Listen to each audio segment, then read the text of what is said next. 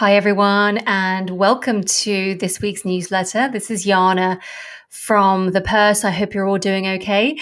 Now, in this week's newsletter, we focus on female-founded startup Kindbody in the US and the largest femtech raise of 2021.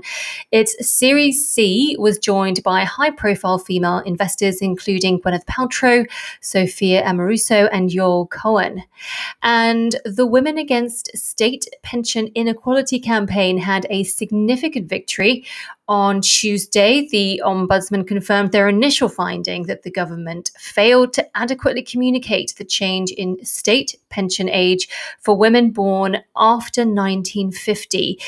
You can review the news in brief so you stay on top of global financial, economic, and investing trends. Stay safe, everyone. Look after yourselves, and I look forward to catching up with you next week. Bye for now.